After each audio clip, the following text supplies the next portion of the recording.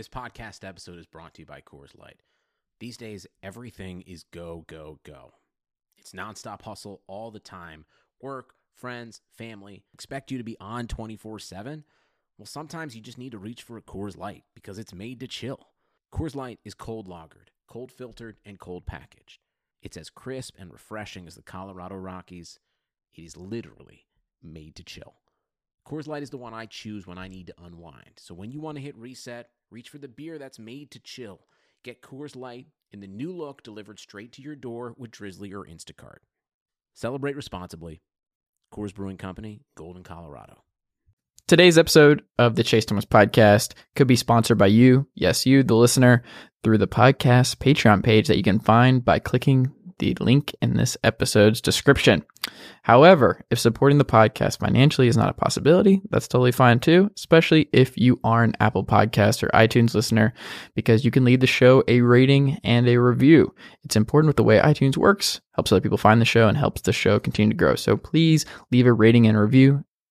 There's another option by Stitcher, which also allows you to do that. And don't forget, there are other ways of listening to the show if you're not an Apple Podcast or iTunes listener by heading on over to Google Play. Like I said, Stitcher, Spotify, TuneIn Radio, SoundCloud, and wherever else you get your podcast, the Chase Thomas Podcast will be there. And lastly, I highly encourage you to check out my website at chasethomaspodcast.com, to read me at Medium, and to follow me on Twitter at Chase_Thomas, and to go to the Facebook page at facebook.com/ChaseThomasWriter. Hopefully you're still with me because this is the end of me rambling. All right, let's go. The Chase Thomas Podcast. My nephew needs me to record. See, I already hate it. I hate it. All right, Jovan Buha of ESPN is on the line right now. Jovan, you were really busy over the All-Star break. Tell the listeners about the copious amount of activities that you were involved in, because I follow you on Instagram, and honestly, I was starting to sweat a little bit just going through everything that you were involved with. And you were sweating too, because you were in some basketball games too. Yeah, man, it was a crazy weekend. First off, thanks for having me on, per usual. But yeah, so that Thursday, the Thursday before All-Star weekend, I had 2 interviews set up with Zach LaVine and Migos via Finish Line. So I got to go on the commercial set that they were shooting on and interview Zach. And then later got to go to Capitol Records, interview Migos in their green room. I'll leave it at, it was a pretty green room. I'll let the listeners kind of figure that out. And then watch them perform, which was pretty cool. Then that was Thursday. Friday, some sneaker events with Jordan and Adidas. Then was the Rising Stars game. Saturday, some more sneaker stuff with Adidas. I played in a Foot Locker, like House of Hoops, and Nike basketball media and influencer game. I'm not an influencer, so I fell on the media part, but there's a lot of like YouTubers and Instagrammers there, so it was cool. We played in the middle of the Hollywood and Highland Mall, for those who know, which is a big outdoor mall in the middle of Hollywood. So that, I wasn't really expecting that. I thought it was going to be a smaller thing, and then I kind of got there at like 10 a.m., which is already early for me. And they're like, "Yeah, we're playing outdoors in front of like a bunch of people," and I was like, "Awesome." But thankfully I played well, so I was happy about that. Then later Saturday, obviously all the All-Star Saturday night stuff. And then Sunday we had a ESPN brunch, and then the All-Star game. So it was a hectic 4 days for me. I, did not get that much sleep. But I wouldn't trade it for anything. Like that's like the peak of the season for me. So I'm like just getting back to reality right now. How many shoes did you get from the weekend? Total? Yes. I got 6 pairs total, and 4 were gifted. Nice. So it was Okay. It was a very nice weekend. Cool. What were, like you said, you interviewed Zach LaVine, and Migos. What were some interesting things you pulled from that? Zach, Zach is awesome. He was a great interview. I thought one of the more interesting things that he said was that he kind of puts the all-star game kind of malaise on the players. And, I thought that was interesting to hear that, just because from what I've seen, like, a lot of players kind of deflect it and put it on other stuff, but he was just kind of taking accountability, even though he hasn't been an all-star yet. Just kind of saying, like, players need to step up and actually take it more seriously. And, it's really on the players to make it a more competitive thing, which I think ended up happening to some extent, this all-star game. So I thought that was interesting. I thought we talked a bit about Seattle hoops, and he was kind of talking about that there is a certain type of player that comes from Seattle that is that flashy ball handler, scorer. Him, Isaiah Thomas, Nate Robinson, Jamal Crawford. Like there's multiple guys like that, and he was just saying, that's kind of the culture out there. And we talked a little about the Bulls, and he downplayed some of the chemistry issues earlier in the season with the whole Mirotic Portis thing, and said like that whole controversy and sort of all the drama with the Bulls earlier in the season was more manufactured by the media, and inside the locker room it wasn't as bad as it was being made out to be. So obviously that could just be lip service, but I thought that was cool. Then Migos. So Migos, it was like the best, worst interview of my life. They have a reputation for not always being the best interviewees and not taking questions very seriously. So I definitely experienced some of that. Some of the stuff I asked them, they gave me some solid answers. Some of the stuff, it was just like, I have no idea what you guys are saying. Like, that response isn't even logical. But it was. I kind of knew what I was getting myself into when I agreed to do it. So it was a fun experience. Got an Instagram picture out of it, so that's all that really matters these days. That's true.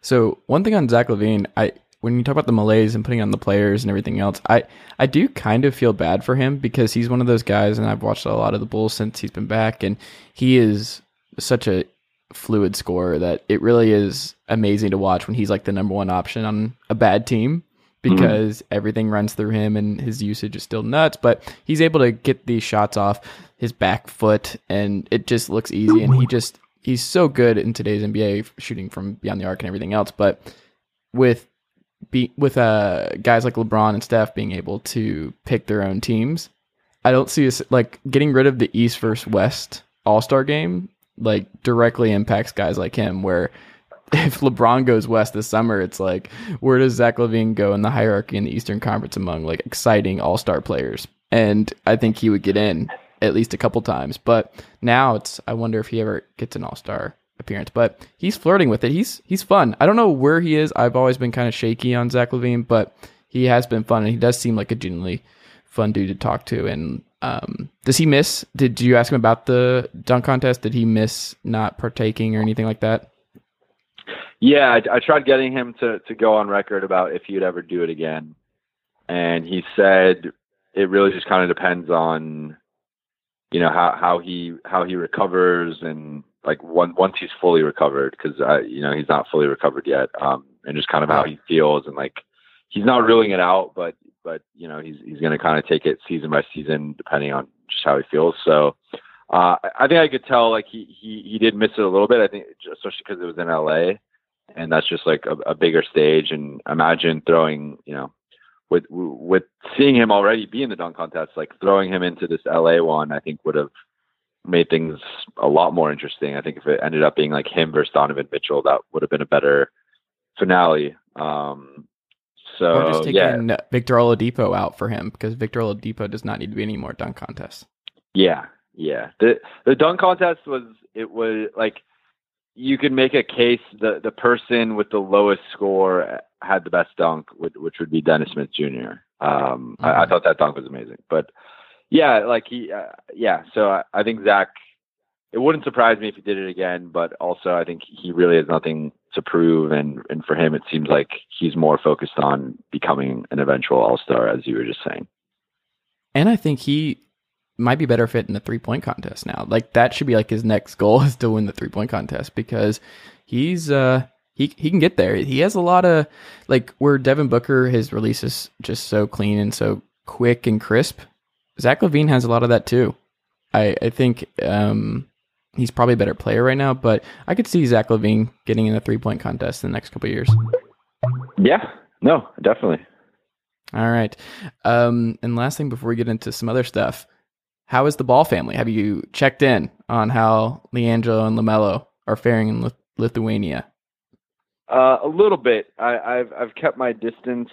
I'm personally just not that all interested in what's going on in Lithuania because I just think it's a very short-term thing, and it's kind of it's hard to glean much just because of this big baller showcase and them playing against like when they're playing against other 16 and 17-year-olds or 18-year-olds, I think they're gonna look fine as they have, but it's really the better competition that I guess they played a little bit better lately, but overall it's like I don't know. It's tough for me to kind of glean much from what's going on. Now that Lonzo's back, I think he'll be more accessible and on that end of things, I think I'll be more involved. But I do think it's interesting that the Ball phenomenon is kind of dying down a little bit. It's been a while since I started kind of feeling that in November, and then obviously all the LiAngelo, the China thing happened with the shoplifting, and then LeVar and Trump, and then going to Lithuania. So there was multiple events that kind of kept it going after it kind of quieted down a bit.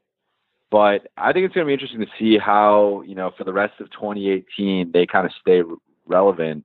I assume LeVar is going to act up once LiAngelo tries to enter the draft, and he's going to come up with, he's going to start bringing the threats back of the Lakers don't sign him, Lonzo's going to leave, whatever. I'll be interested to see how the rest of 2018 plays out because I think people are starting to get a little tired of the act. And it's tough for me to say that because I think I'm one of the last ESPN people they'll actually talk to after he went at Jeff Goodman and Ramona a couple weeks ago.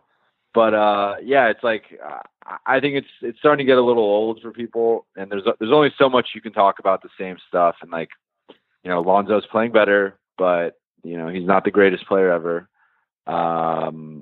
LaMelo, I think will be fine, but it's still kind of early on him, and LiAngelo is not an NBA player. So I just, there's only so much we could talk about, and I think it's kind of getting to that point where something really crazy has to happen for us to get interested in them again. Yeah, and I think part of it too, like you said, he's been gone for so long that Lonzo just being back on the court and just them playing well without him, I don't know if that's played a role at all, but it's going to be interesting to see that he's back and see how they fare down the stretch because it's kind of amazing how forgettable of a rookie season the number 1, number 2 pick in the draft this past year have had. We haven't even seen Fultz, and Lonzo's missed a lot of time, and Jason Tatum has really been great, but it's been the Donovan Mitchell and Ben Simmons show. But yeah, top 2 picks in the last draft basically been ghosts for the majority of the season. Yeah, I actually think Lonzo has had a better season than people give him credit for. He definitely, look, he needs to fix his shot. Whether that's simply improving, just his accuracy with his current form or literally changing his form, which I think is ultimately what's going to have to happen for him to be successful. It's one thing to shoot that way if you're Kevin Martin, who was always flirting with the 50, 40, 90 club. It's another thing when you're Lonzo, who's shooting under 40% and under 30% from 3 for most of the season. So he's going to have to figure that out, but taking the shooting out of it, if you said he was basically going to be averaging 11, 7 and 7 heading into the season, I would think that's a win. He's not a dominant scorer by any means, but he is averaging, 7 boards, 7 assists, and I don't want to overplay that either, but it is impressive for, frankly, any guard to average those numbers. Like, those, the only guy is kind of better. That's like Westbrook Harden territory. Like, that to me is impressive. And I think he's been solid defensively. Like, he's shown potential to switch between the 1 and the 2 defensively. So I like what I've seen from him. Now, you can definitely make the case, like, if you did a redraft, he probably wouldn't go number 2. I think that is, totally reasonable. But I wouldn't say, in my opinion, that he's had like a completely forgettable season. I still think he definitely, in my opinion, should make one of the 2 rookie teams. And, I think people are kind of overlooking his season. I guess it's just more of like, I think his most memorable moment was it his second game of his career where he went off? Was that that Phoenix game? Yeah, that's what I remember more than anything else. And I guess that's part of it, is like my most obvious memory of him this year has just been something that happened in the first couple of games of the season. But I mean, he still has a plus 3.2 per 100 possessions on off rating, and I think Jonathan Tjarks had a good piece on the Lakers' trajectory, especially with Lonzo and the 2 looming max contract slots and how that would affect Kuzma, Ingram, Randall, Lonzo. But like, I think at the very least, Lonzo looks like someone who's going to be an above average role player. And that's not a negative. And I think some people will look at it as a negative because he was number 2 in the draft. But I think at the very least, he's going to be a really, really solid starter on a contending team. He plays in a fun way and you can see how it works. But yeah, enough Lonzo. We'll see. I'm excited to see him back. Yeah, and that's the other thing. Like, he's been out now. He was out almost 6 weeks, but before he went out, he was actually shooting a lot better, and I think he was shooting like close to 40% from 3.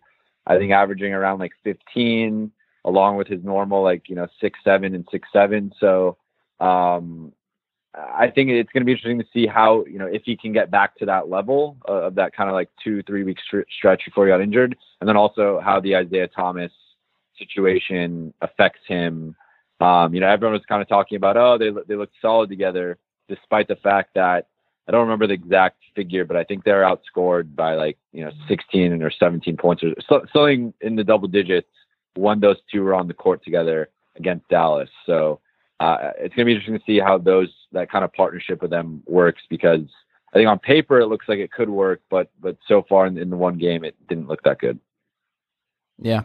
Either way, it'll be fun. It'll make the Lakers interesting, as they're a team still trying to win games down the stretch. So we'll watch out for that. A team that is not winning down the stretch, that is in jeopardy of missing the playoffs, they have the reigning MVP, Russell Westbrook. I have this question. So I don't know if you watched the Warriors and the Oklahoma City Thunder game this weekend. I did. What did you take away from that? Because, I mean, you obviously had the Melo scuffle with Kevin Durant at one point that a lot of people remember, Zaza falling on Westbrook. But outside of that, the Thunder would be up, and it would just feel like the Warriors would come back, and I just don't think the Warriors are nervous about the Oklahoma City Thunder at all. And just Josh Huestis cannot start on this team. It's not good. It's not going to work come playoff time. And I looked up his offensive and defensive efficiency after that game, and it's just I think he has the worst of all the rotation guys by far. And losing Andre Robertson is it exacerbated the point of why did they not go after Courtney Lee, Avery Bradley? I get they had really limited trade options, but I don't know. Maybe it's the buyout market is what they're banking on, is to get someone there to put at the 2 spot. But I wonder, are we just are fans, analysts, writers just going too easy on this team that has arguably 2 top 10 players in the NBA right now, barely surviving in the Western Conference playoff chase? I think we should have expected more, and the Timberwolves have kind of overachieved, who we'll talk about in a second, but the Thunder, I think, have really underachieved this year, and I wonder why much more hasn't been said about that. Yeah, I think you could look at it a couple ways. For me personally, I wasn't that high on the Thunder heading into the season. I still like, look, I talked to some people who thought they'd be in like the 6 to 8 range, which I disagreed with, but I was like, this team to me definitely is going to be in that like 4 or 5 battle. I don't see them. I talked to some people who thought they would be kind of in the Rockets position this year where they're like pushing the Warriors to the 1 seed. I was like, I don't see that at all. I definitely see them more closer to like the 4 or 5 range. So, with that said, they're 2 games out of 4. I mean, they're actually 2 games out of 3. So I just think this has been a really weird year for the West where, traditionally, as has been the case the past like 10 to 15 years, the West always has like at least 5 teams with 50 plus wins. And some years it's even been pushing like 8 or 9. This year, there's a good chance the West could have 2 50-win teams, and they'll both be in like the early to mid 60s with the Rockets and Warriors. Like, it's just been a really weird year. Like the Spurs haven't had Kawhi, the Timberwolves just have no depth whatsoever and have been terrible with Jimmy Butler off the floor, which we'll get to later. The Blazers have been incredibly inconsistent. The Pelicans really don't have that much depth either, but then obviously Boogie went down. You go down the list, like every West team has either had a major injury or just doesn't have depth. So it's kind of almost like clustered all these teams together that are just kind of scrapping for wins. So I agree. Like, I do think the Thunder should be better in theory and on paper. They started the season off horribly and their offense was terrible. Their defense was good, but it's kind of been inconsistent at times. To me, it just comes down to, I really don't I don't know where Carmelo Anthony fits into this team. Like, it seems like he should be doing more, but it's also like, it's kind of hard to say that without taking away from Russ and Paul George, who are both clearly better than him. And then you just look at the bench and you're like, I just don't see enough off the bench, especially with Roberson out. Like, people can talk about his offensive shortcomings all they want, but he is a legitimate, like, probably, top 10, if not top 5, like, wing defender in the league. So I just think I think this team is built for the playoffs more. I think, I would not want to face them in round 1, whoever I am. But unless you're the Warriors, it doesn't really matter. But I think like Rockets, Spurs, Timberwolves, whoever they face in the first round, I think they're going to give them a run for their money. Because obviously when it slows down in the playoffs and you have a shorter rotation, all that stuff, like, I think that will benefit them. But in the regular season, like, I just don't think they have the depth and I don't think Billy Donovan has the coaching chops to really do creative stuff to kind of withstand things when Russ and Paul George are not on the court, or it's only one of them on the court. So to me, I think they're underachieving slightly, but this was kind of the range I expected them to be in, which is kind of right there in the 4 or 5 that they've just been struggling a little bit lately. I thought they were going to be a 3-4 spot, and I don't know if part of it is the Spurs doing so well without Kawhi Leonard and the Timberwolves really putting it together when they have their 5-man unit out there, but the Thunder Westbrook's usage is still insane, and Paul George, and when you're talking about like Melo's addition and what he's really done in it, I think at the very least we've learned that Melo has done nothing for this team. And another thing where we talked about before the season that this was like my sneaky, like, oh, he could be huge for them. And we were debating before the season if like Patrick Patterson should start over Carmelo. And that was like a joke between like Melo and people like, oh no, he's Melo's starting. And when you think about it more, it's just like, I wonder what this team would have done if Patrick Patterson had been healthy all year, and they haven't gotten anything out of him. And that's largely an injury issue, but he's awesome, and not having him has been a huge detriment. And losing Robertson, who has one of their best net ratings on the team. I think it's second on the team behind Westbrook, but I do not really like how much of a discrepancy there is between Russell Westbrook and Paul George's usage rate on this team. I think Paul George is just too good to be in the role that he's in on this team, and that's part of why I really do hope he leaves this summer, because part of like what made the Thunder interesting last year is like there's something way more interesting and fun about a guy like Westbrook when it's him against the world, and it literally is just him and a bunch of role players, kind of like Iverson would have been less interesting if he was like flanked by Ray Allen for most of his career, I think. And now that he has a superstar next to him, it just reminds us of like, oh yeah, this is kind of annoying. Paul George is too good to be taking the back seat to Russell Westbrook doing everything all the time. And I don't want that. I want Paul George, like, I think this has really hurt Paul George's like aura, because we saw in the Pacers where like he, especially come playoff time, he was so important to them and just was a grinder and just carried them, especially late in games. And I just always have felt like he has been underutilized wherever he's gone. And like if he was in the Spurs, we'd look at him as like a top 5 player in the league. And just being in back-to-back teams where it's just like, I mean, he's doing well. He's shooting like 42% from 3. Yeah. So it's obviously working offensively, and he's still great on both ends of the floor, but he should be doing more. And I don't know. It just seems like a really flawed team that I think we should have seen more of before the season. And like giving up Canner and McDermott and other pieces to acquire Melo has really done nothing, because they're still at the bottom end of the Western Conference.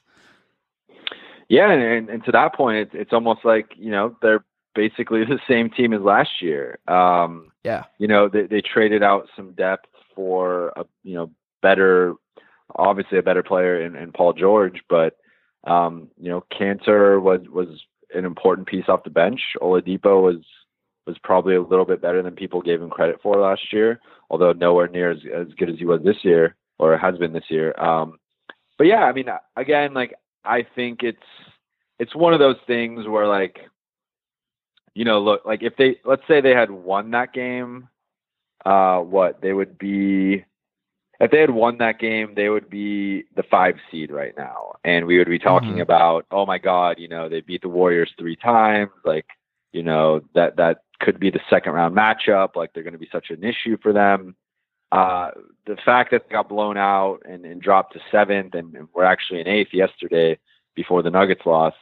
I think that's kind of coloring the perception of it. So, like, I don't want to feed into it too much. Like, there's still so much season left, as we're going to talk about later or soon. Like, the Timberwolves are kind of screwed now without Jimmy Butler. So, like, it would, you know, I still would probably pick the Thunder to finish 4th, if not even 3rd, because the Spurs, you know, if Kawhi doesn't come back, like, who knows what's going to happen with that situation. They've kind of come back down to earth after their crazy hot start. So the Thunder very well could still finish 3rd or 4th and kind of, you know, fulfill our preseason expectations. I just think this kind of speaks to the weird fit of the stars on this team, and the lack of depth and kind of, you know, I just feel like everyone on this team that's not Paul George or Russell Westbrook has like 1 or 2 really good skills. And that's fine. I just don't think they really fit together. And I don't really think they've figured out what's the best use of all those skills. And I just think it's a very limited roster skill-wise, where there's just not a lot of versatility and malleability, but, you know, among the roster. It's just very, like, you know, Steven Adams is a beast in the paint, and, you know, he's going to clean up the glass. He's going to finish around the rim and protect the rim. And that's it. And that's good. And Steven Adams is their 3rd best player. Like, let's not, you know, let's not look past that. Like, Steven Adams has been their 3rd best player this season. Carmelo can score as well as anyone, but he's not done that consistently. You know, Raymond Felton's a solid backup point guard, but he hasn't had a great season. You know, Abrines is a shooter, but, like, you know, he kind of comes and goes. Jeremy Grant is a nice, like, energy guy off the bench, but he, you know, he's still is foul prone and can kind of disappear during games and stuff. So on and on down the line, like, this is a very flawed roster. And I think it just kind of shows how no matter how much top end talent you have, if the rest of your roster doesn't really make sense, it doesn't matter. Who do you think they'd close with at the 2 spot? I mean, like, when you talk about them turning it on in the playoffs, that's what I think of. I'm like, if they get matched up, because if the playoffs started today, they're facing the Warriors in round 1. And yeah, I think they get swept. I almost is Raymond. I don't know what happens. I almost feel like you got to go Paul George at the 2. Okay, they played him a lot there. Like 25% of his minutes have been at the 2, I believe. Yeah, I think you got to go Russ, Paul George, Melo, Steven Adams, and then I guess the other player, like in theory, would either be like Patrick Patterson or Jeremy Grant. But either way, like that's a lot. Like maybe Abrines gets some time, and like maybe he's technically the 2. I don't know, but like if you think about them matching up with the Warriors, like the one thing I'll say is like if they match up with the Warriors, I think Steven Adams proved in that a couple years ago in the Western Conference Finals that like he can hang with the death lineup. And not only can he hang with the death lineup, he can make them pay on the other end. So the issues that his, lack of foot speed kind of causes defensively where, he's fine guarding Draymond, but once you get a lot of action and a lot of moving and he has to switch and stuff, like he actually plays Curry as well as any big man really can. But, any trade-off defensively for his shortcomings gets, completely obliterated on the other end where he will just pound you on the offensive glass and make you pay for that. So I think Steven Adams can play against the death lineup. I think obviously, Melo's going to play whether he's supposed to or not. Obviously, Paul George and Russ will be there. It's that 5th guy that, you could either go big or you could go small. I'm not really sure. They don't have the 5th guy. It's just like they're going to have to figure it out. You'd hope it to be Patrick Patterson, but he just has not shot the ball that well this season. So, maybe he gets better as the season progresses. I don't know. So yeah, I think that's a fascinating question, and it's going to be interesting. Like it should have been Robertson, obviously, but with him out, and I mean the buyout market, I don't really see anyone that's going to be coming up that would make sense. So it's going to be interesting to see what happens with that. Maybe Sam Presti just calls the Knicks over and over again and just begs them to buy out Courtney Lee. Like, what is it going to have to do? What are we going to have to do? We've already done one deal. Please just give us Courtney Lee. We just need a body. Yeah, and really the Knicks should be tanking right now. Well, they are. Don't worry. They're involuntary. Trey Burke is literally channeling 2001 Allen Iverson every game. I don't know if you've watched any of the Trey Burke games. So he has a sleeve. He's gone the baggy route. Trey Burke looks like one of the most out-of-place basketball players in 2018 I've ever seen. He's like averaging like 26 and 8, and he's like everything about his game looks like it's just like he's like decided in whenever he was at the G League and everything else that like, oh, I'm gonna do a remix to Allen Iverson in 2018, and that's how I'm gonna stick in this league because he is shooting mid-ranger after mid-ranger. They're going in, so it's fine right now, I guess. But it's so funny because he's so slow, but he's so smooth, and it looks good aesthetically. It's like, yeah, this is fun. But Trey Burke, he's gone full Allen Iverson in the early 2000s. So yeah, the Knicks are tanking, I would say. Well, yeah, all the people who've been holding on to their Trey Burke stock this whole time are finally getting paid off, or it's finally paying off now. I guess.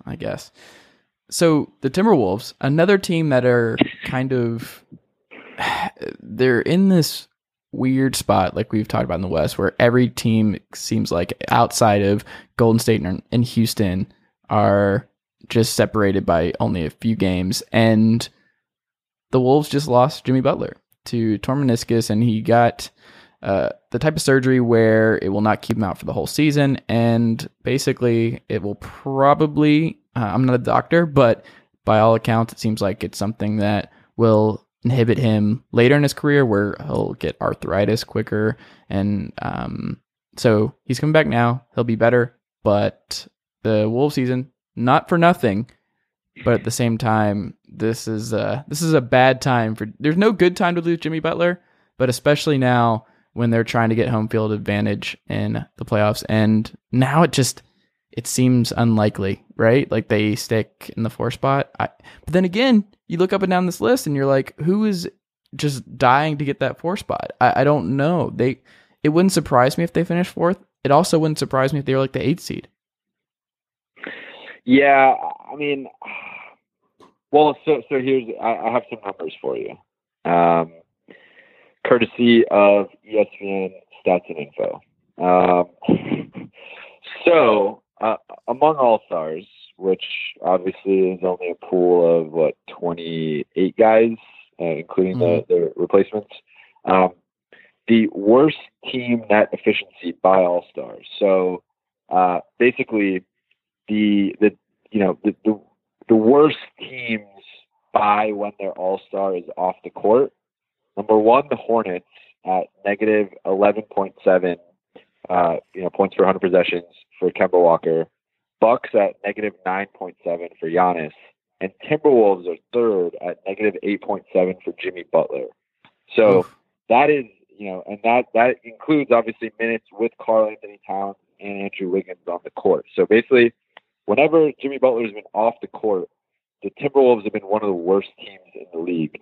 Their defense drops by over 10 points per 100 possessions.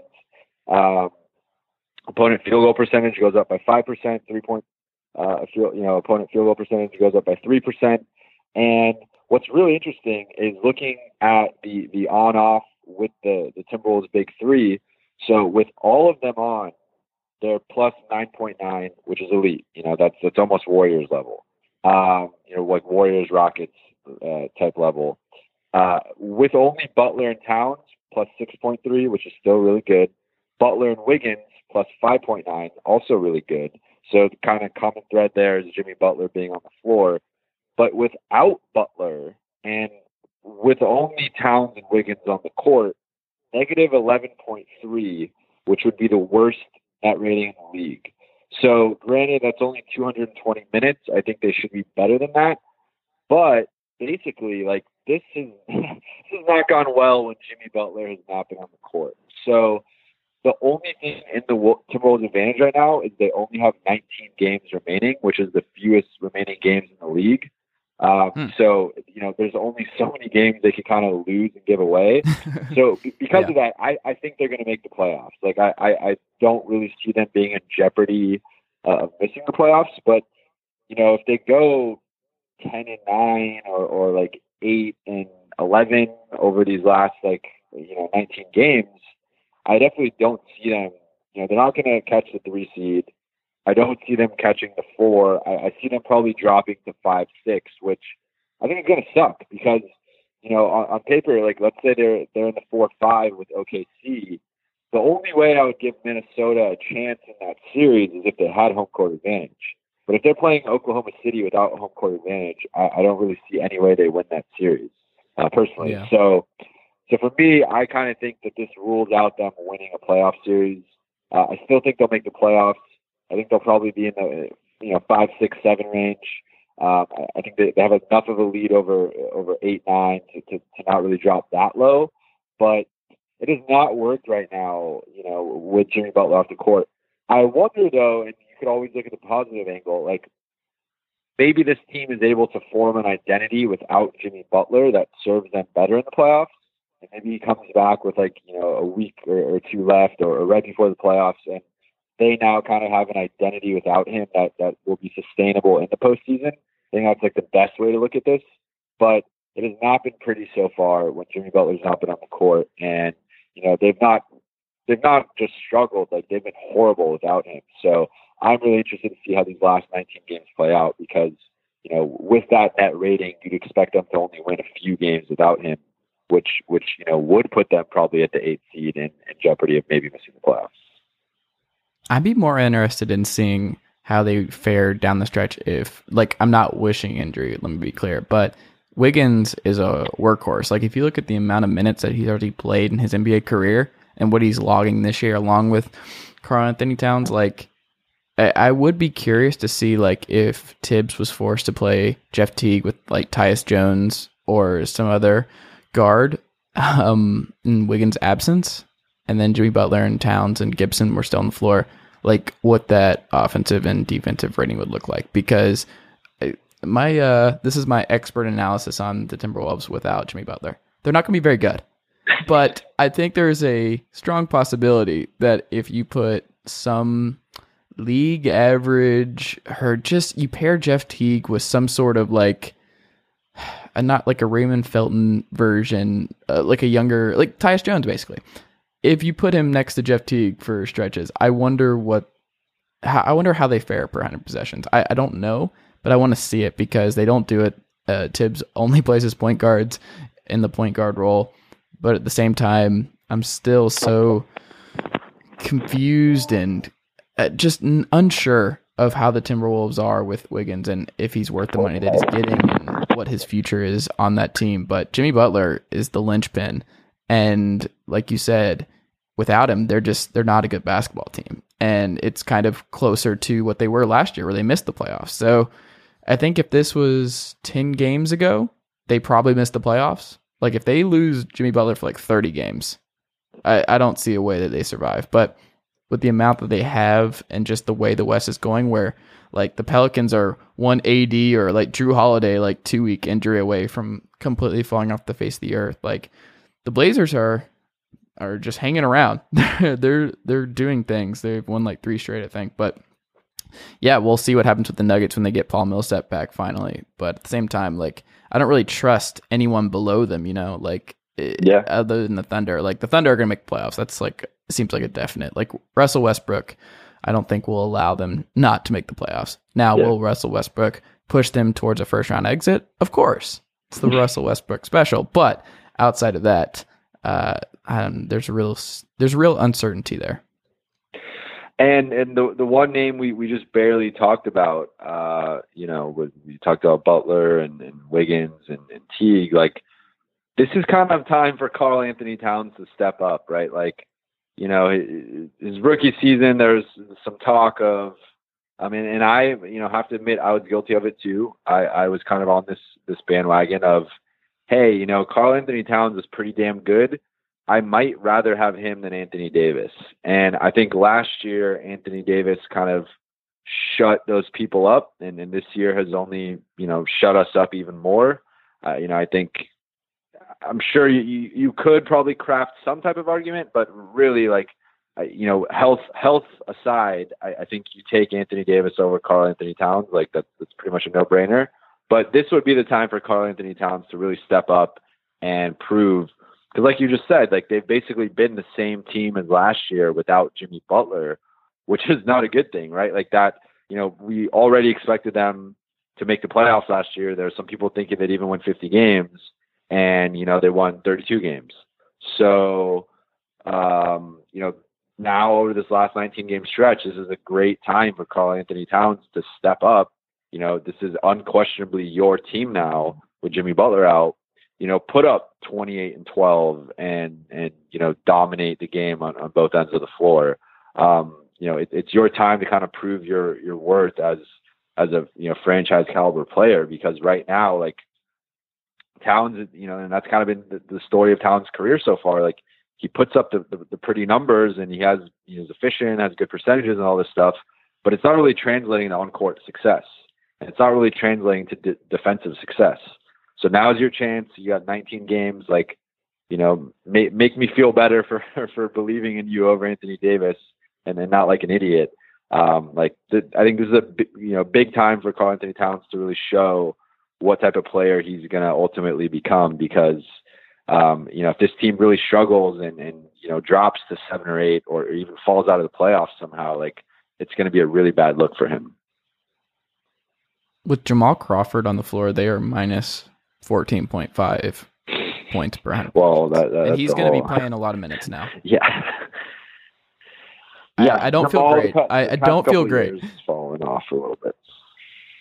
Oh my God. Like that might be the thing to watch, is just not even like Cat, but like Cat's going to obviously, like you said, have to step up even more, but just how much can he do to stop the bleeding that Jamal Crawford is going to provide at 34 minutes a night? Because he's already played 1,100 minutes this year at his age. He's 37. Like, what are they even going to have from him come playoff time? And it's not like they have any other bench guys. So they're about to use up a bunch more of their role players that are already playing a lot of minutes. I just, man, what a bummer. Jimmy Butler's awesome. And I just don't like that this is the way they're going to limp into the playoffs, if they even can survive.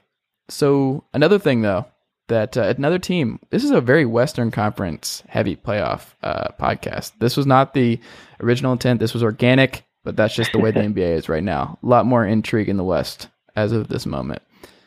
Kawhi Leonard, the more news, the way I look at this is like the more ESPN stories, the more SI stories, the more Woj bombs, the more reporting that we see about Kawhi and the Spurs, the more that tells me that this is getting worse and worse. Like, I don't think if things were improving, more stuff would be getting leaked, more discontent would be put on public display. Like, it's really bizarre, and I don't think anybody's got like a great feel on the future between the two of them, but at the same time, I don't think it's inching towards a resolution, or else this would be nipped in the butt, because the Spurs are so typically quiet that for these to continue getting out, like, obviously at least one side is not happy, and it's not seeming to change anytime soon.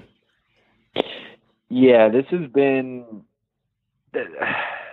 There's been a lot of weird stories this year. Like, this has been a very weird year of again, like the Markelle Fultz thing is probably one of the weirdest stories ever. Like, yeah, just the secrecy behind like his injury, and then the fact that he blatantly, drastically altered his shooting form for the worse, as if like he legitimately looks like a guy who's never played basketball before is picking up a basketball for the first time. Like, that is like his current shot is worse than like the average high school like varsity player shot, like legitimately, which is incredible to say.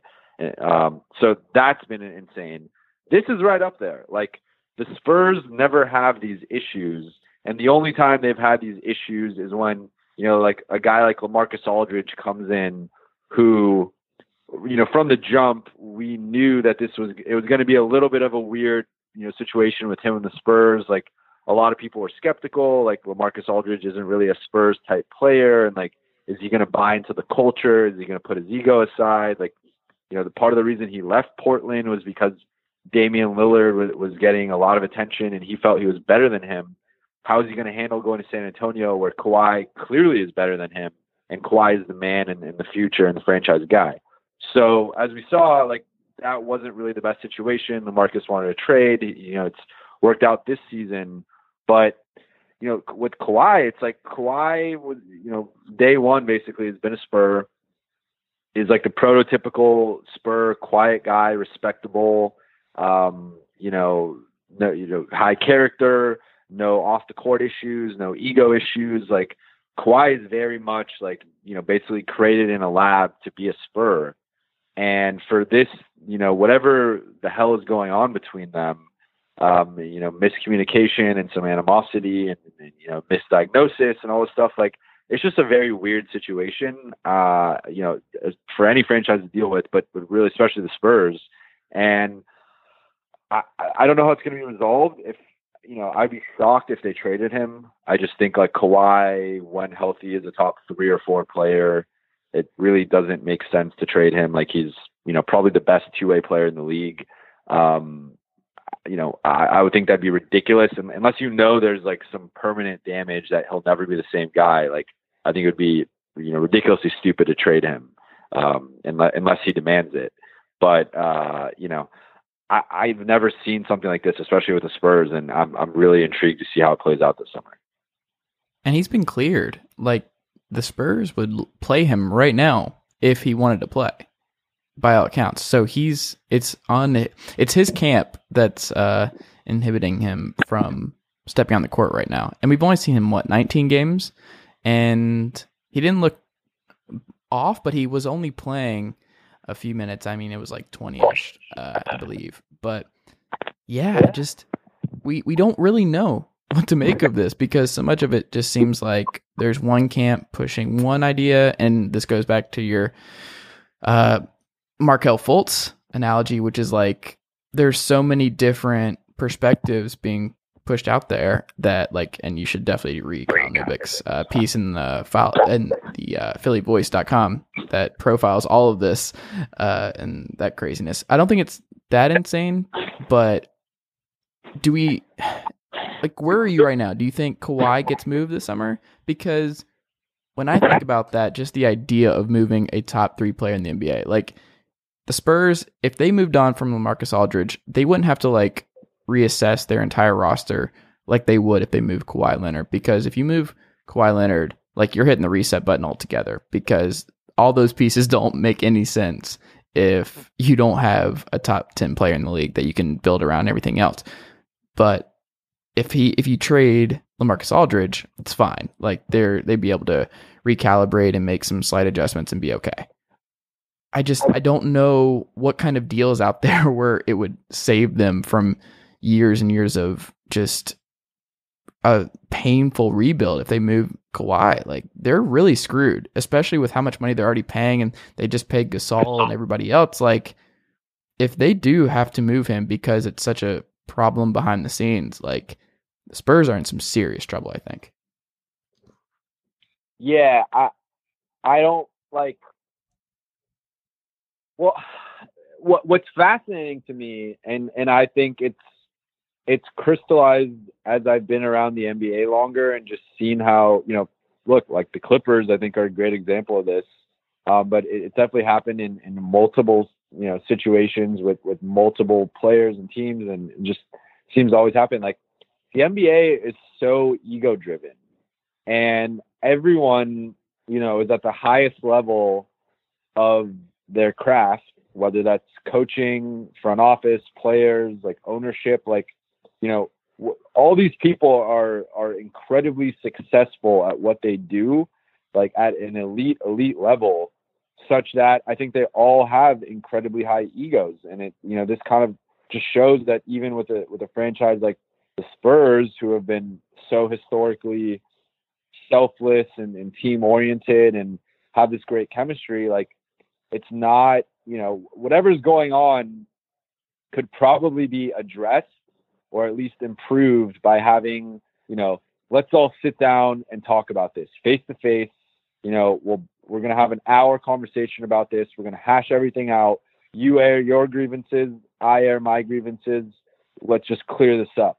But like those conversations are so rarely productive and just rarely happen in the NBA because everyone has such a damn big ego that, no one's willing to admit they're wrong. No one's willing to make concessions.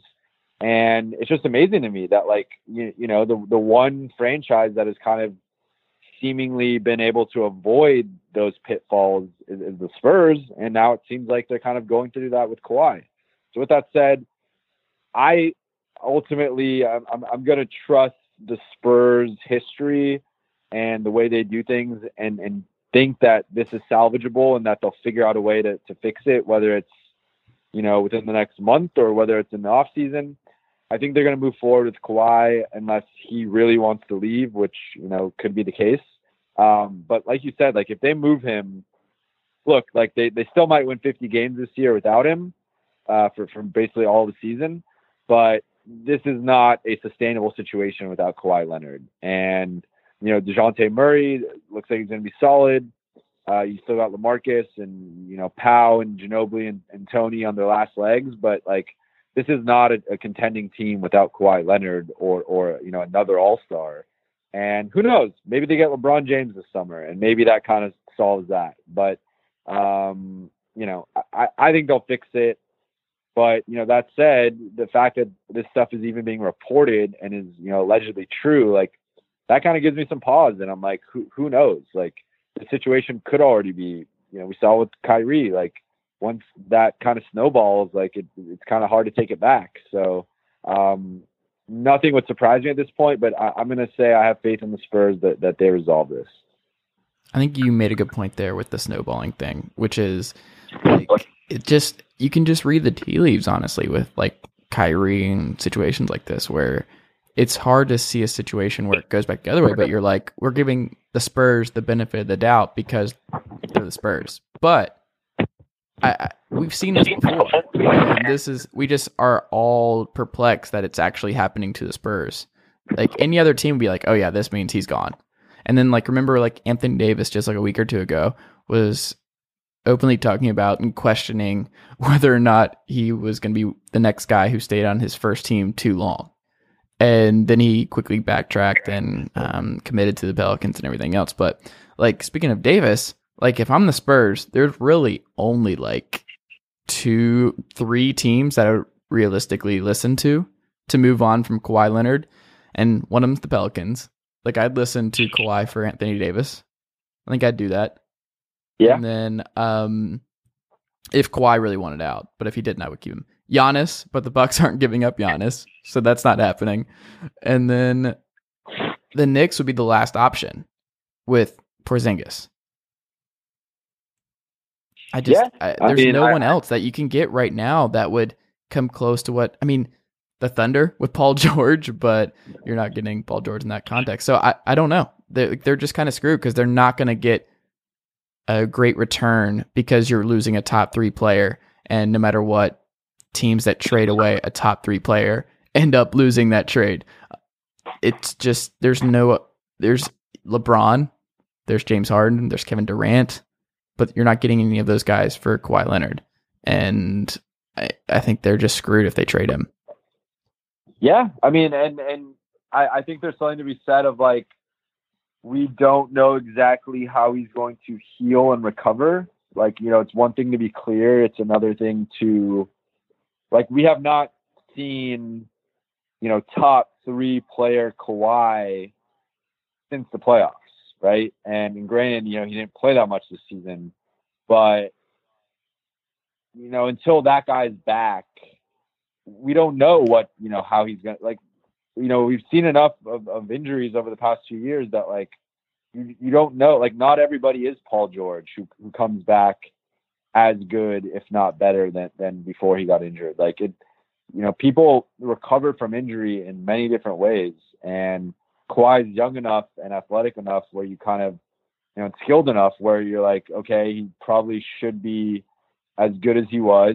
And even if he's not, he was already so good that like 90% of Kawhi is still like a top 20 player. And still a franchise guy. But, I'm interested to see kind of how that works out. But like you said, look, he's not getting traded for, however you want to rank the top trade assets in the league. I don't think any of the top 10 to 15 guys, like those teams will move them for Kawhi. I just don't think that's going to happen. Look, maybe the Lakers can come up with some type of package that, throwing in like Lonzo or Ingram if it gets that bad. Like, but I think that's a more like realistic scenario where it's like, okay, we're gonna have to, Kawhi wants out, we're gonna have to move him. Let's move him somewhere we can get some young pieces back. And now like the Lakers are getting their guy, and Spurs are, although LeVar with Pop would be one of the. LeVar with Pop would be, oh my God, I don't even know what to say. Pop would destroy LeVar. So I mean, I'm just kind of, riffing off the top, but I think that's a more like Kawhi for some type of young package would probably make more sense to me. And maybe I'm undervaluing his value right now, but I do think there's some concern of like, we don't know how. Like, there's something weird with this whole situation where it's like he's being cleared, but his camp does not feel he's ready to come back, whether that's because they don't feel he's cleared or, they're mad at the Spurs or whatever. But something is up with his health that is, a little bit concerning. And for me, I would be afraid to give up too much to get him until I see that he's clearly 100% and that, back to that guy. Yeah. And like you said, we just don't know because we haven't seen enough of him since he was pushing the Warriors in game 1, the Western Conference Finals last year before he went down. And I don't know. I think this is going to be a situation that if I had to guess, that it does not end well for San Antonio because the players usually win these kind of battles. And I don't know if Kawhi, like he already has his ring. That's the other interesting nugget is like, it's not like he has to worry about going somewhere and trying to finally win a ring. He's already done that. And he's already gone toe to toe with LeBron. He's already been in LeBron's head in the finals. Like Kawhi's already proven a lot at his age. I mean, he's only played in the league for 6 years, I think. And I wonder if where he goes next, he won't value contention as much as other superstars might, because like an Anthony Davis who's just craving being on a contending team and wants to win a title, but like Kawhi's already been there, done that. And if you're asking out of San Antonio, it seems to indicate that I don't know if this is 100% fair, but I would start to raise my eyebrows to whether or not you really cared anymore about winning titles, and more of it was like just personality issues and things behind the scenes and things off the floor. So I don't know. I think if I had to make a prediction right now as to whether or not Kawhi Leonard is a Spur at the start of next year, I would say no. Interesting. So do you want to predict the trade, or are you just going to leave it at? No, because I don't know. Like the trade stuff, I want to do more deep dive into that, but like I think no matter what, the Spurs lose. Yeah. The Spurs, no matter what, when you trade Kawhi Leonard at this point in his career, I don't think they're going to get the kind of return that he's worth, because it's just impossible to get that kind of return on trades in today's NBA. So I don't know. I don't think he's I guess the Pelicans would be their best bet. If you can get AD for Kawhi Leonard, I think you do it, but I don't even know if the Pelicans would even do that. Yeah, though that would be like, that's the other thing is, if the Spurs are going to trade Kawhi, they're going to get a great deal back. Like, now, again, they're probably going to lose the trade, because you basically never win trades for, when you're trading away a star. But it would not surprise me if the Spurs pull something out of their, behind that is akin to that, just because they're the Spurs. And although who knows, like maybe this is the moment they stop becoming the Spurs, and this whole thing kind of, Popovich retires in a couple years. Because that's the thing. Pop has said that he promised Kawhi that as long as Kawhi's playing, he's going to be coaching him. Well, if Kawhi's gone, who knows? And then that, Kawhi leaves, Pop retires, like that, it's hard to keep the Spurs thing going potentially. So what do you think, though? Do you think he? I think he's a Spur. I think he's a traded? Spur. I've been brainwashed enough by that organization to to believe that. But I think maybe something that could potentially patch that up is getting LeBron James, which I think not that I would put them as the favorite, but I definitely think they have a chance at getting LeBron, especially if this playoff reseeding thing happens, because then at that point, West East doesn't really matter as much. Yeah, but we'll see what happens there. I'm pretty dubious about any significant changes coming to the NBA playoff format anytime soon, but we'll see. That's good. We ended on a disagreement. I think we agree on a lot of stuff all the time, so I'm glad we disagree as to what Kawhi's future is, to add some variety in our opinions on this podcast. Do you have anything coming down the pike this week, ESPN? I do not. The only bit of news is that I was recently promoted last week. So before, I was on the live content team with a focus on NBA, and now I've been moved to the NBA team. So my focus will only be the NBA, which I'm excited about. Going to get to work with writers one-on-one, and also get to write a little bit and cover some stuff more for myself. So looking forward to that. Nice. All right, that's good. Jovan, making progress. That's good. So you're basically like 6 months away from being too big to be on this podcast? No. I'll never be too big for the Chase Thomas podcast. All right. Well, I'm gonna pull that soundbite and put it on my Dropbox for later use.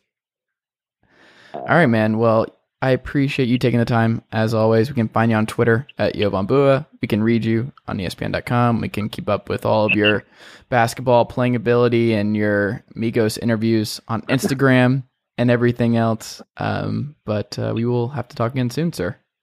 Yes, sir. We will. Thanks for having me on, man. All right. Thanks, Jovan.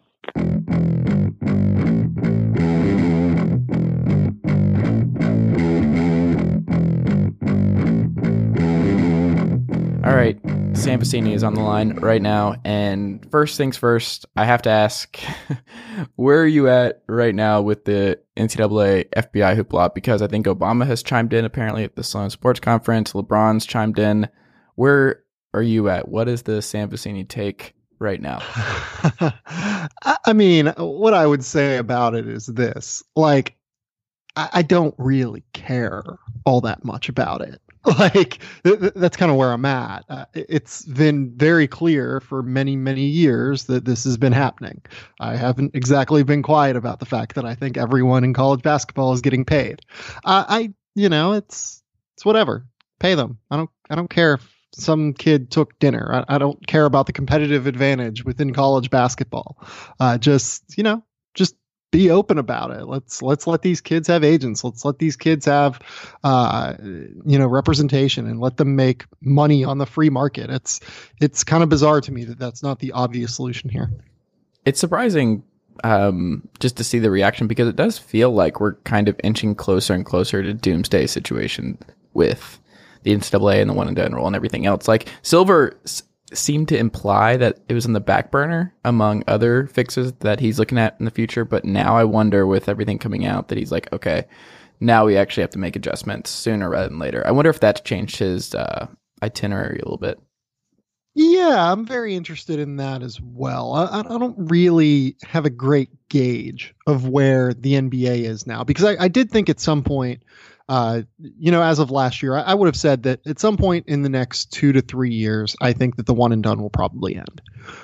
I don't know if I'm there anymore, given the way that Adam Silver has spoken about it recently. It seems like they have more pressing issues that they're looking to try and negotiate over the course of the next few years. So I think that it would help the situation. I don't think it's the biggest issue at all within the situation. I think that no matter what you have, you're always going to have kids getting paid. There's always going to be a black market scenario, an underground scenario, as long as amateurism is involved. Like Jalen Brunson, for instance, was a 5-star kid that was never going to be able to go pro right out of high school.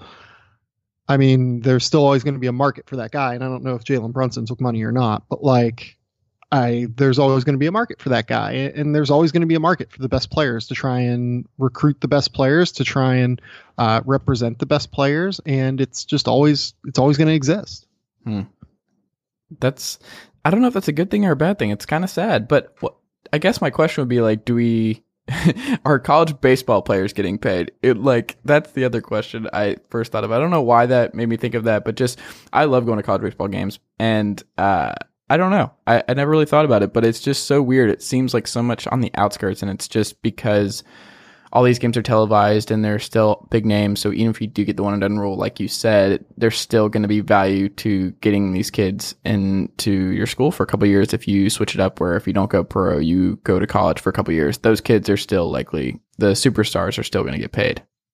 Yeah, I would say that I think the money in college basketball is very different than the money in other sports. I would also say the nature of the sport of basketball is very different than other sports. A singular player can make such a massive difference in terms of a team's fortunes that it's worth expending more money. On a football team, for instance, the numbers are just lower, I think. A great quarterback should probably still be getting a lot of money, but he is still only an outsized part of a 22-man starting lineup. In basketball, it's a 5-man starting lineup. The guys just play such a larger difference in terms of what their impact is on the floor, that I just don't see the money as being that exorbitant in the other sports, to where it could certainly use a fix if we care about the NCAA's amateurism structure, but I mean, basketball is certainly the worst of it, I think. I think Jay Billis cares. The jury's still out, but I feel like he cares at this point. Jay Billis cares. Yeah, I think Jay cares. a lot of people who grew up in the era of big college basketball, I think, really care. I don't. I will say. A lot of those guys seemed really hurt though by the Sean Miller stuff. I watched that broadcast, which may or may not be true, even. Yeah. That was reported, And now we have a report from 24/7 Sports saying like there are some pretty significant, massive issues in terms of the timeline. So, I mean, yeah, like this stuff is so silly to me. So Sean Miller could be rising again. DeAndre Ayton could come back for the tournament. Is that what you're hinting at, Sam? I think, well, DeAndre Ayton's playing right now. So I think he's going to be playing at the time. Like he was like, it was inevitable that he was going to be gone too. Yeah, that was silly, I thought. Okay. Because you look at what's actually in this report, it's very unclear if DeAndre Ayton actually did anything wrong. What was in the original ESPN report was that Sean Miller was talking on a wiretap to Christian Dawkins about paying $100,000 for DeAndre Ayton. Mm-hmm. Doesn't say that DeAndre Ayton got paid. Doesn't say that he was brokered to Arizona. It just says Sean Miller was talking on a wiretap. That's not enough to suspend Sean Miller or to suspend DeAndre Ayton. I'm sorry. It's enough to suspend Sean Miller, at least get him out of the media's hair for a while, because I think they should be worried about getting him in front of those people. But on the same token, I think that it's hard to suspend DeAndre Ayton for that without doing further investigation. That should be interesting to follow then. So you love prospects. It's getting harder and harder to figure out who's going where, especially with like Luka Doncic and how he fits in versus like the DeAndre Aytons. And then we haven't even really seen much of Michael Porter Jr. this year, really at all. But I think he just got cleared, right? So he might be playing soon. Is that a thing? Maybe he's cleared, but no one really knows. He is cleared. He's cleared to play, but no one knows if he's actually going to play. Oh, well, NBA executives are apparently telling him to play this season. So that's nice. Who wrote that? Who said that? That is this is good podcasting right now. This was ESPN. St. Louis Post-Dispatch. NBA executives encourage Porter Jr. to play. They said it could boost his draft stock. Let's see. Yeah, I mean, sure, it could boost his draft stock. Nothing with Michael Porter matters until he gets in front of NBA team doctors and actually does medical testing. Goodman said that? Mm-hmm. Wow, I'm shocked. Good for Jeff. Did he say it to the St. Louis Dispatch? No, I think St. Louis Dispatch just aggregated. Yeah. Because Jeff Goodman, he surveyed NBA executives, and they were the ones who said that he should play. Sure. So I've talked to quite a few myself. And what I would say is that if he is 100% healthy, sure, he should play. If he's anything less than 100%, he should not play. And we don't have any indication on that yet. So I don't really, like, it's kind of like a hypothetical that I don't know that I care to practice in. You know what I mean? Like, it's a weird decision. It's a very personal decision. And again, at the end of the day, Michael Porter has been seen by NBA executives more than I think any other prospect over the course of the last, let's say, 7 years since before high school or before college. I mean, right. So he's been seen so much. He literally went to every single event that he could go to that NBA executives were there for. They know his game as well as just about anyone else can. And I mean, like, maybe he could go number one if he comes in and, like, you know, balls out for Missouri and does everything that he was promised to do. But I don't think that's important, to be honest. Like, it's just not that big of a deal whether he goes number one or number five. If he's 100% healthy, he should maybe play. But all that's going to matter at the end of the day is his medical testing. All that's going to matter is the report that NBA teams get back on him. So it's a very personal decision. I don't really think that people should be telling him to play one way or another. I just think he should be careful and make sure that he doesn't get drafted by the Kings at number 4. That's my biggest concern with Michael Porter, is ensuring that he doesn't go to the Kings. Yeah, I would be worried about that too. Going to the Kings is very bad for people's health, it seems like. Yeah, unless you're Bogdanovich, who somehow has just, I don't understand how he's broken through. I guess because he was already a finished product when he went over there and everything else. I don't know. Yeah. Right. I mean, Buddy Hield's been good this year too. Like, I don't think we should diminish what Hield has done, given how poorly he started in New Orleans last year. He's actually been pretty good this year. Or at least like he looks like a very real NBA wing, even on that team that does not seem to have many real NBA players right now. Like, I think that's worth saying. Yeah. I think that's worth stating. That's fair. So they have that. They have 3 pieces, I guess. Well, 4 if you want to say Willie Cauley-Stein, but they won't. I don't know. Like the Scala BCA stuff will always drive me nuts. I don't know why he doesn't play a bunch and they just don't utilize him more. But I'll always be a Scal homer. I don't know why. I love Scala BCA's game, and I wish he would be unleashed at some point. Yeah, I mean, I think we often underrate the role of physical strength, like in terms of NBA prospects, right? Like you as men. But I think that it doesn't totally surprise me that Scal isn't playing, but I also don't think that diminishes the potential long-term value that I think he has as an NBA prospect. I'll just be interested to see if the Kings get the most out of him. Spoiler alert, they're not going to. Who are your favorite top 5 prospects right now? Like, go in descending order. Okay, so I would say that number 5, I have Michael Porter, as we've talked about earlier. I mean, we've seen him enough to know that he's really good at basketball. Number 4, I have Jaren Jackson out of Michigan State. I think he's probably the best defensive prospect in this class. He is 6'10", 7'4" wingspan, blocks shots at a similar rate to Mohamed Bamba, except is also an incredible perimeter defender already at that size. Very balanced, very under control, can close out on shooters, can really slide his feet. He also can shoot threes, which is very important in the modern NBA at that size.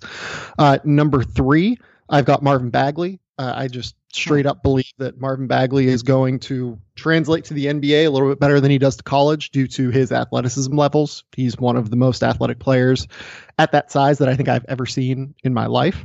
Number 2, I have Luka Doncic. He is doing things in Europe that literally have not been seen before, that are unprecedented.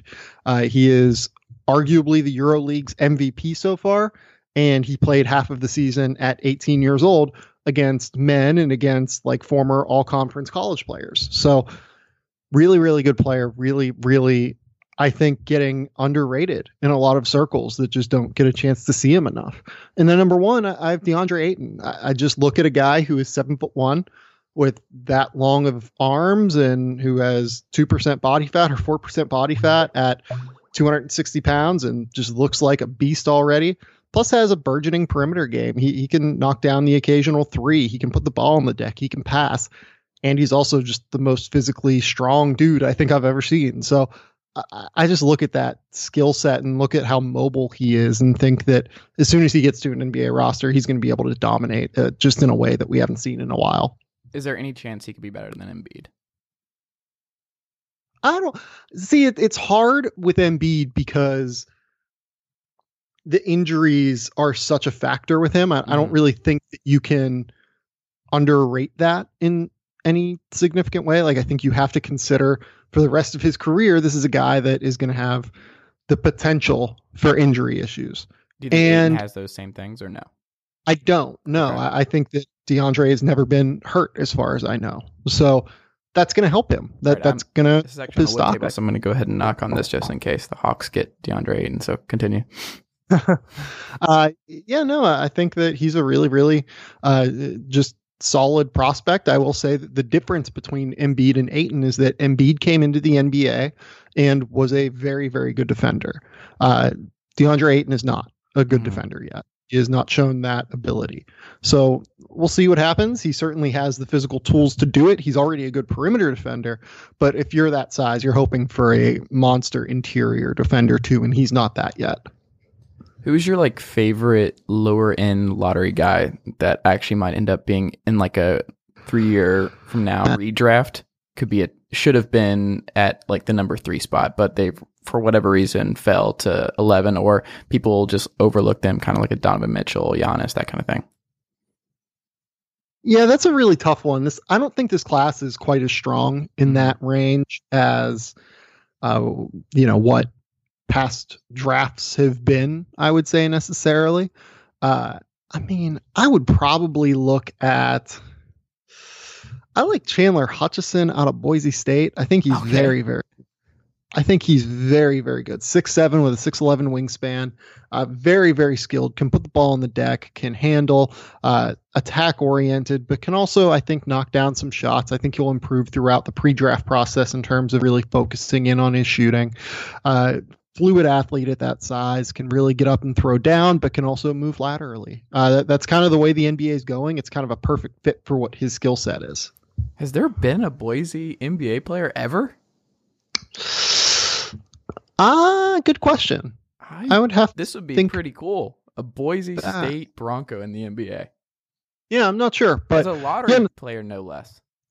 Yeah, to be honest, like I would feel a lot more comfortable in a normal draft taking him like at 20 or so than in the lottery, just because I don't like the depth of this draft in that range. I would also point out Daniel Gafford too, 6'10", 7'2" wingspan out of Arkansas, freaky leaper, and just a very active defender on both ends. He's a little bit heavy-footed, I think, which scares me in terms of his long-term potential as a perimeter defender, but he really gives a damn on that end, and I think that counts for a lot whenever you also account for his size and just physical advantages he has on people.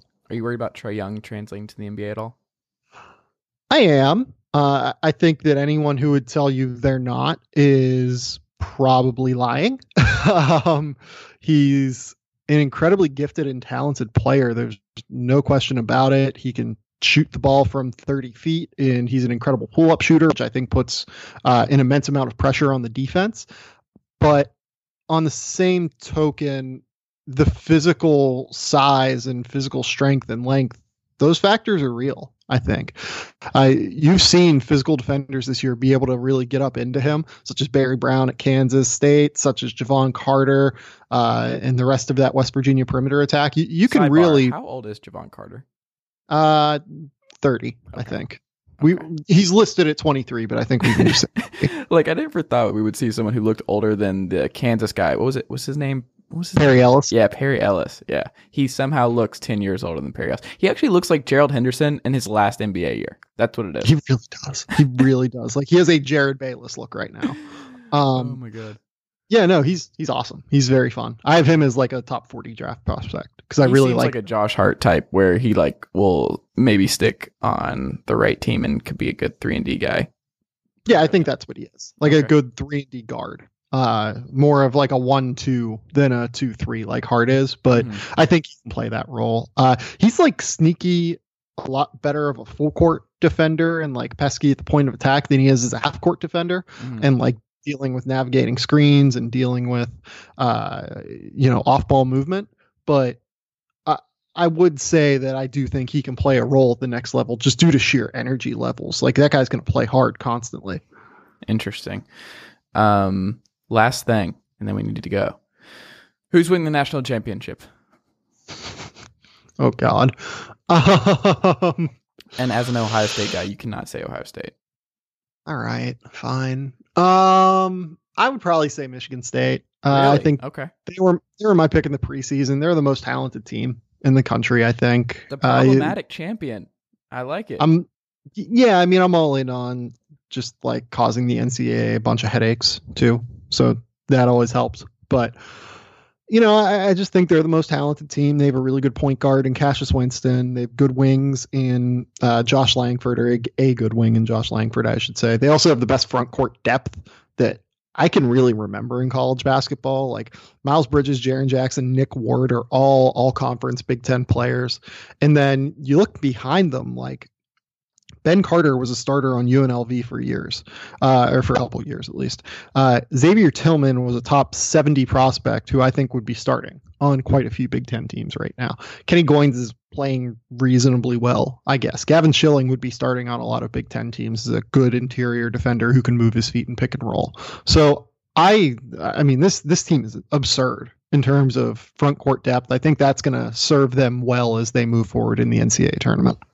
Personally, I'm hoping Iowa runs the table after that kid missed the free throw intentionally to preserve the record, the free throw streak record. So we'll see what happens there. But I'm not feeling great about Fran's team. No, you should not feel great about that. That is the worst high major defensive team this year in college basketball. Really? Huh. They're very bad. They're very bad defensively. What a bummer. I guess my favorite dark horse would be like Xavier. I want a random small team that's actually really good, that actually has a real chance. Like we had the Villanova story. Let's get Xavier in there. Let's get some Musketeer action. Xavier's good. Xavier, I think, has a decent chance. They're probably going to be a 1 or 2 seed in the NCAA tournament. So I think they have a real shot. I mean, in terms of other small teams like that, I think Gonzaga has a real chance too. Like, there we go. I would probably have Gonzaga in my Final Four. I love that team. I think they're very, very good. Huh. Okay. I like it. As long as Rick Barnes and Tennessee doesn't sneak in. Or Virginia. Actually, that's all I want. No Virginia. I've never hated watching a college basketball team more in my life than Tony Bennett's Virginia teams. They're just unbearable. Virginia is it's an acquired taste. No, it's not. No one's acquiring that taste. It's awful. You have to really enjoy good defense. If you enjoy watching watch like machinations of good rotations defensively, then Virginia's very good. That is probably the biggest basketball hipster thing I've ever said in my life, though. Well, I'm glad we got you to say that on this podcast. Sam, I really appreciate you taking the time. This was a lot of fun. We can read you at the Athletics Fieldhouse, the great college basketball site on theathletic.com, where you're a college basketball writer. We can listen to you on the Game Theory podcast, and we can follow you on Twitter at Sam_Vecenie. Thank you so much for taking the time today, man. This was a lot of fun. Of course, Chase, anytime. All right, thanks, Sam. And that'll do it for today's episode of the Chase Thomas Podcast. I just want to remind you guys, if you like today's episode and you are subscribed on Apple Podcasts or iTunes, I would really appreciate if you could take a second, leave the show a 5-star rating and a review.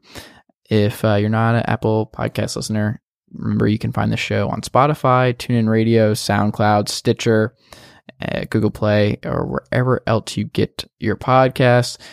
Be sure to check out chasethomaspodcast.com, where you can access all of my previous episodes and also find all my writing. I'm writing there fairly often.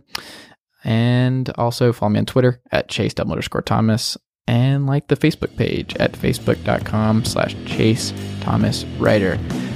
Thank you for your support, and we'll be back in another episode very soon. Thanks, guys.